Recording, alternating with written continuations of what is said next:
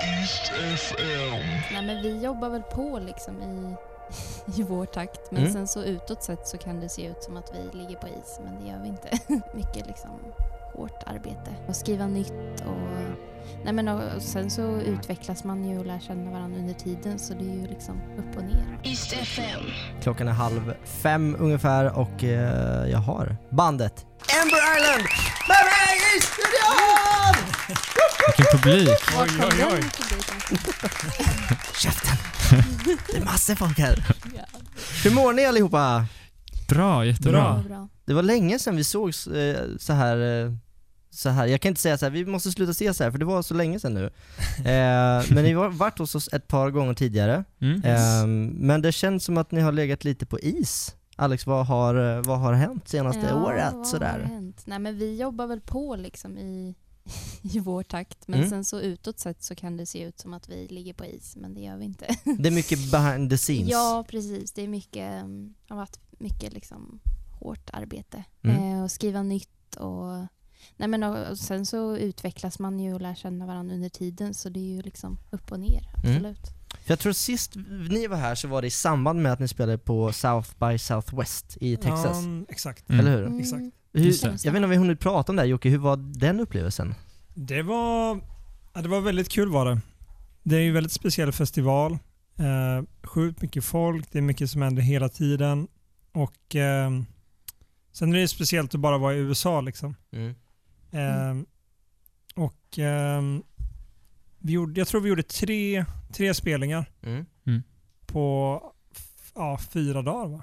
Damn. Något sånt där. Ja.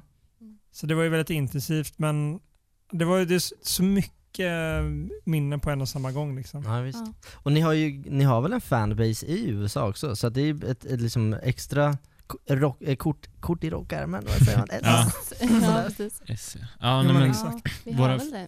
Flesta av våra lyssnare kommer ju från USA. Om man kollar statistik i alla fall så är det väl typ över 50%. Jaha, så pass? Ja, okay. Så det är kul. Och sen så tycker jag det är härligt också. Vi lyssnade precis på Need You, en egen låt som ni har gjort. Men jag läst när ni har släppt den här nya låten nu att det är folk bara, det är så kul för de kommer med eget. Man bara, men det har jag gjort förr. Men ni har ju också den här grejen av att ni har gjort covers och sånt. Vi ska lyssna på just en sån här. Den här heter Creep. Didrik, vad är det här för original? Det är Radioheads gamla hit som vi valde att göra vår egna version av. Väldigt lugn och försökt få fram känslorna liksom. Jag gillar det också, vi valde att göra det bara. Så skivbolagen får bara lösa resten med sånt här. Väldigt härlig, vi ska ta och lyssna på den. Och sen om en stund så blir det en liveversion av den nya singeln också.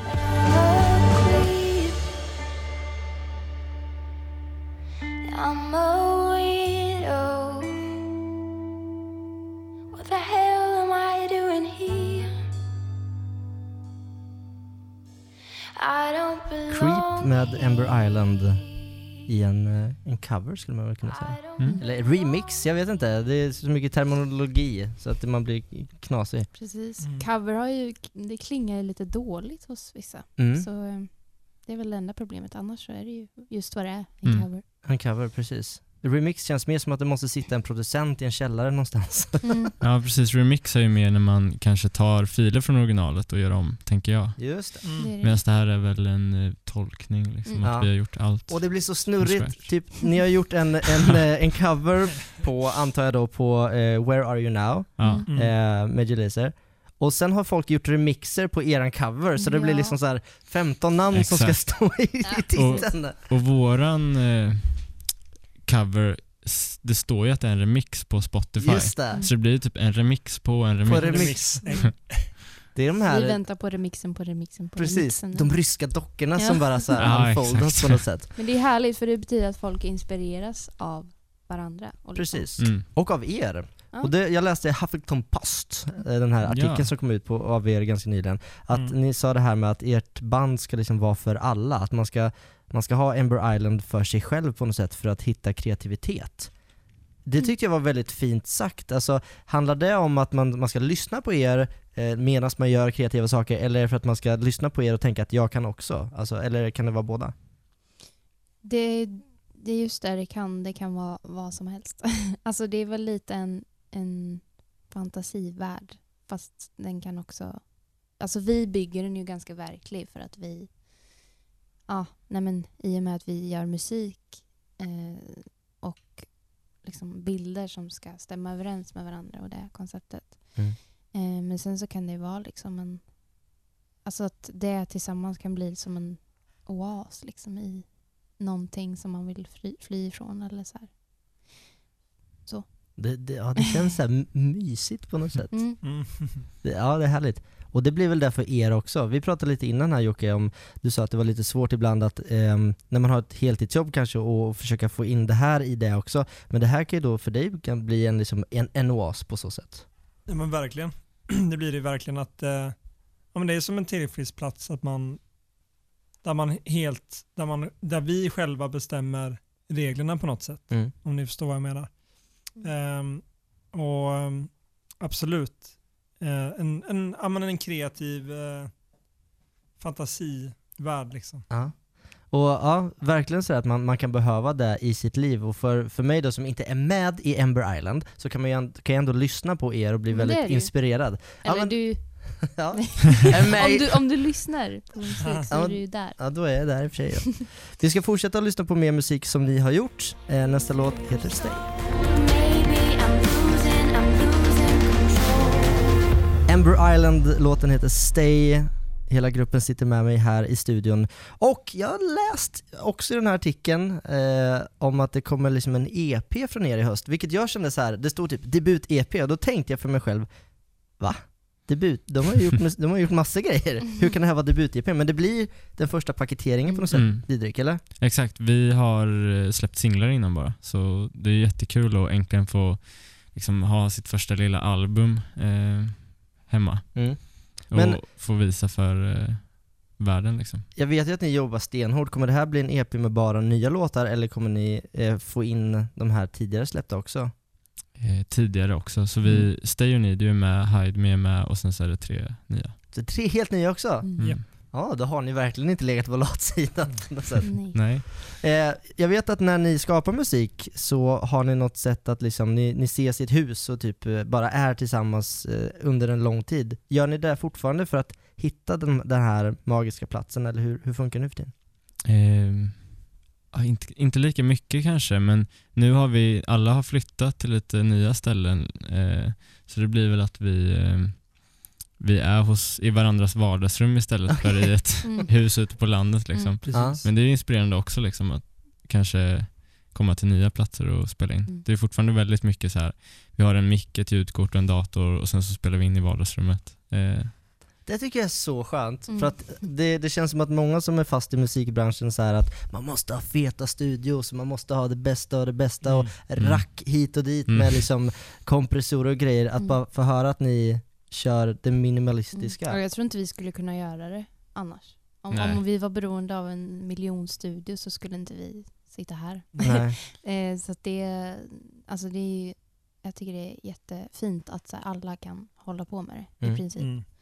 Visst, det är en liten investering beroende på hur bra grejer man vill ha. Det går alltid att steppa upp, men det går alltid att börja någonstans. Precis. Ja, verkligen. Alla våra låtar är inspelade med en mick som kostar 1500. Ja, och det är ju typ det billigaste micken. Nej, inte det billigaste, men typ ganska billig mot vad det brukar vara. Så det är ju kanske skönt för folk att veta också att för att hålla på med musik så behöver man inte liksom köpa värsta studion, utan man kan bara, om man sparar lite så kan man köpa en liten mick. Det behöver inte vara dyrt för att det ska bli bra liksom. Det kan bli bra ändå. Det är det klassiska YouTube-klippet när man ser 2 klipp, en är på någon som spelar fiol på en som kostar 1 miljon, någon Stratovarius eller vad det heter, och sen en som kostar 1500. Försök höra skillnaden. Troligtvis gör man inte det. Nej. Vi ska fortsätta lyssna på en låt som kom ut i somras nu. Har jag för mig att det var Umbrella. Alltså en gammal, jag visste att ni skulle släppa någonting. Ni var lite hemlighetsfulla, så bara what the fuck. Alltså, jag blev väldigt förvånad när en Rihanna-cover då dimper ner sådär. Men ni har gjort någonting helt eget av det, precis som vanligt.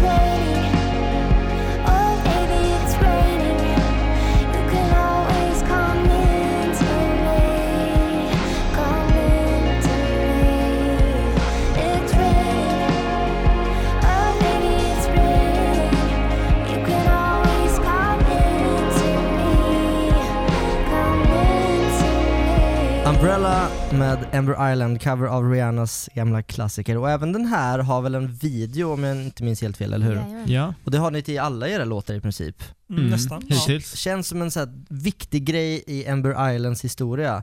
Kommer det fortsätta vara så? Och varför är det så viktigt med en video för er? Ja, det kommer absolut fortsätta med videos. Ja, men det är jag vet inte, det är ett... Jag tänker att då får man hela upplevelsen med musik och bild. Många liksom behöver se någonting också för att... Och det är tänkt att förstärka musiken, inte liksom åt andra hållet, att det ska förstöra bilden av det. Så att vi har väldigt roligt också när vi gör det. Alltså vi kan vara väldigt kreativa, alltså känna att vi är väldigt kreativa, och vi har fantastiska vänner som hjälper oss med det. Ja, precis. Det är väldigt kul att vara väldigt inblandad i hela skaparprocessen av videos också. Det är ju vi 3, och sen så har vi kompisar i ett produktionsbolag som heter Hyper Paradise som också är med och gör videorna liksom. Så alla får vara med och liksom bestämma. Ja, men precis. Vi är jättebra vänner, så det är kul, liksom, det är kul att bara ses och filma och fixa. Liksom. Och det känns verkligen som att ni så här representerar det här svenska vemodet i videosarna också, när det är mycket så här skog, alltså urskog och liksom dystert väder. Här i senaste videon som släpps till Hide Me, som vi ska få i en liveversion här alldeles strax, så är det liksom du, Alex, i en skog som springer och sen går ner i vattnet och ligger och flyter och fåglar. Ja, det man bara känner så här, det här är Sverige. Ja. Är det Sverige? Nej, det är Ember Island. Men vi försöker skapa lite miljöer och liksom så man känner att man är där och så. Och också att det är ni i videosarna, så att man får lära känna er på något sätt. Precis. För många är lite skygga så kanske inte vill vara med, eller att det handlar om något helt annat, men här blir ju ett ytterligare lager. Bara tips, alla går in och kolla på den här videon också. För nu ska vi få höra den i en liveversion. Jag kommer filma också här, så det blir inte en så här musikvideo i dess rätta namn, men det blir en livevideo på något sätt. Till vår YouTube-kanal. Så om ni känner er redo allihop med gitarrer och pianon och allt vad det är för någonting, så kör vi igång. Tack. Now my shadow's sleeping. I have not moved since I came here. Don't wake me up, dear. Hide me from life. Hide me.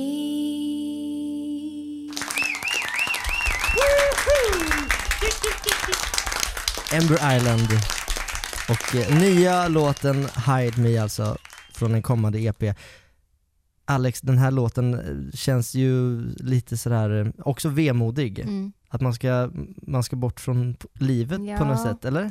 Den är lite djup. Ja. Men och så är det liksom. Nej, men det är svårt att prata om låtar, tycker jag. Ja, det är lättare att sjunga. Alltså det... Berätta men nu vad du tänker. jag tycker att den säger ganska tydligt liksom. Men det finns ändå lite hopp liksom, att man vill bryta sig loss från det här gömstället liksom, som kanske många har. Alltså det behöver inte vara en fysisk plats, utan det kan vara någonting man flyr till som kanske är tryggt men inte bra i längden. Så det handlar det om. Kan man säga. Är det du som har liksom hand om själva skrivandet och resterande av musiken, eller gör ni det tillsammans? Vi har gjort väldigt mycket tillsammans. Det ser lite olika ut från låt till låt. Just texterna har väl jag känt på senare tid att det är skönt att ha hand om. Och sitta i lugn och ro liksom, och filura på. Men musiken försöker vi ses tillsammans och liksom skapa. Och sen så, om vi inte kan ses så jobbar man i sin egen lilla vrå och skickar över filer liksom. Skicka filerna. Dropbox mania. Precis. Ja, Ableton. De här kommande låtarna då, är de färdiga och bara väntar på att släppas, eller är det någonting som ni kommer behöva gå in i studion och göra nu? Nej, de är helt färdiga. Så ni bara väntar nu? Ja, du var klara. Vi bara väntar. Ja, det är jätteskönt. Wow. Så om man ska hacka någons dator så är det Didrik, antar jag? Precis. Oops. Ja, där har vi grejer. Ja. Nej, men vi har typ 7 backuper, så det är lugnt. Det är bra. Om någon vill sno datorn så är vi safe ändå. Liksom. Ja, det är bra.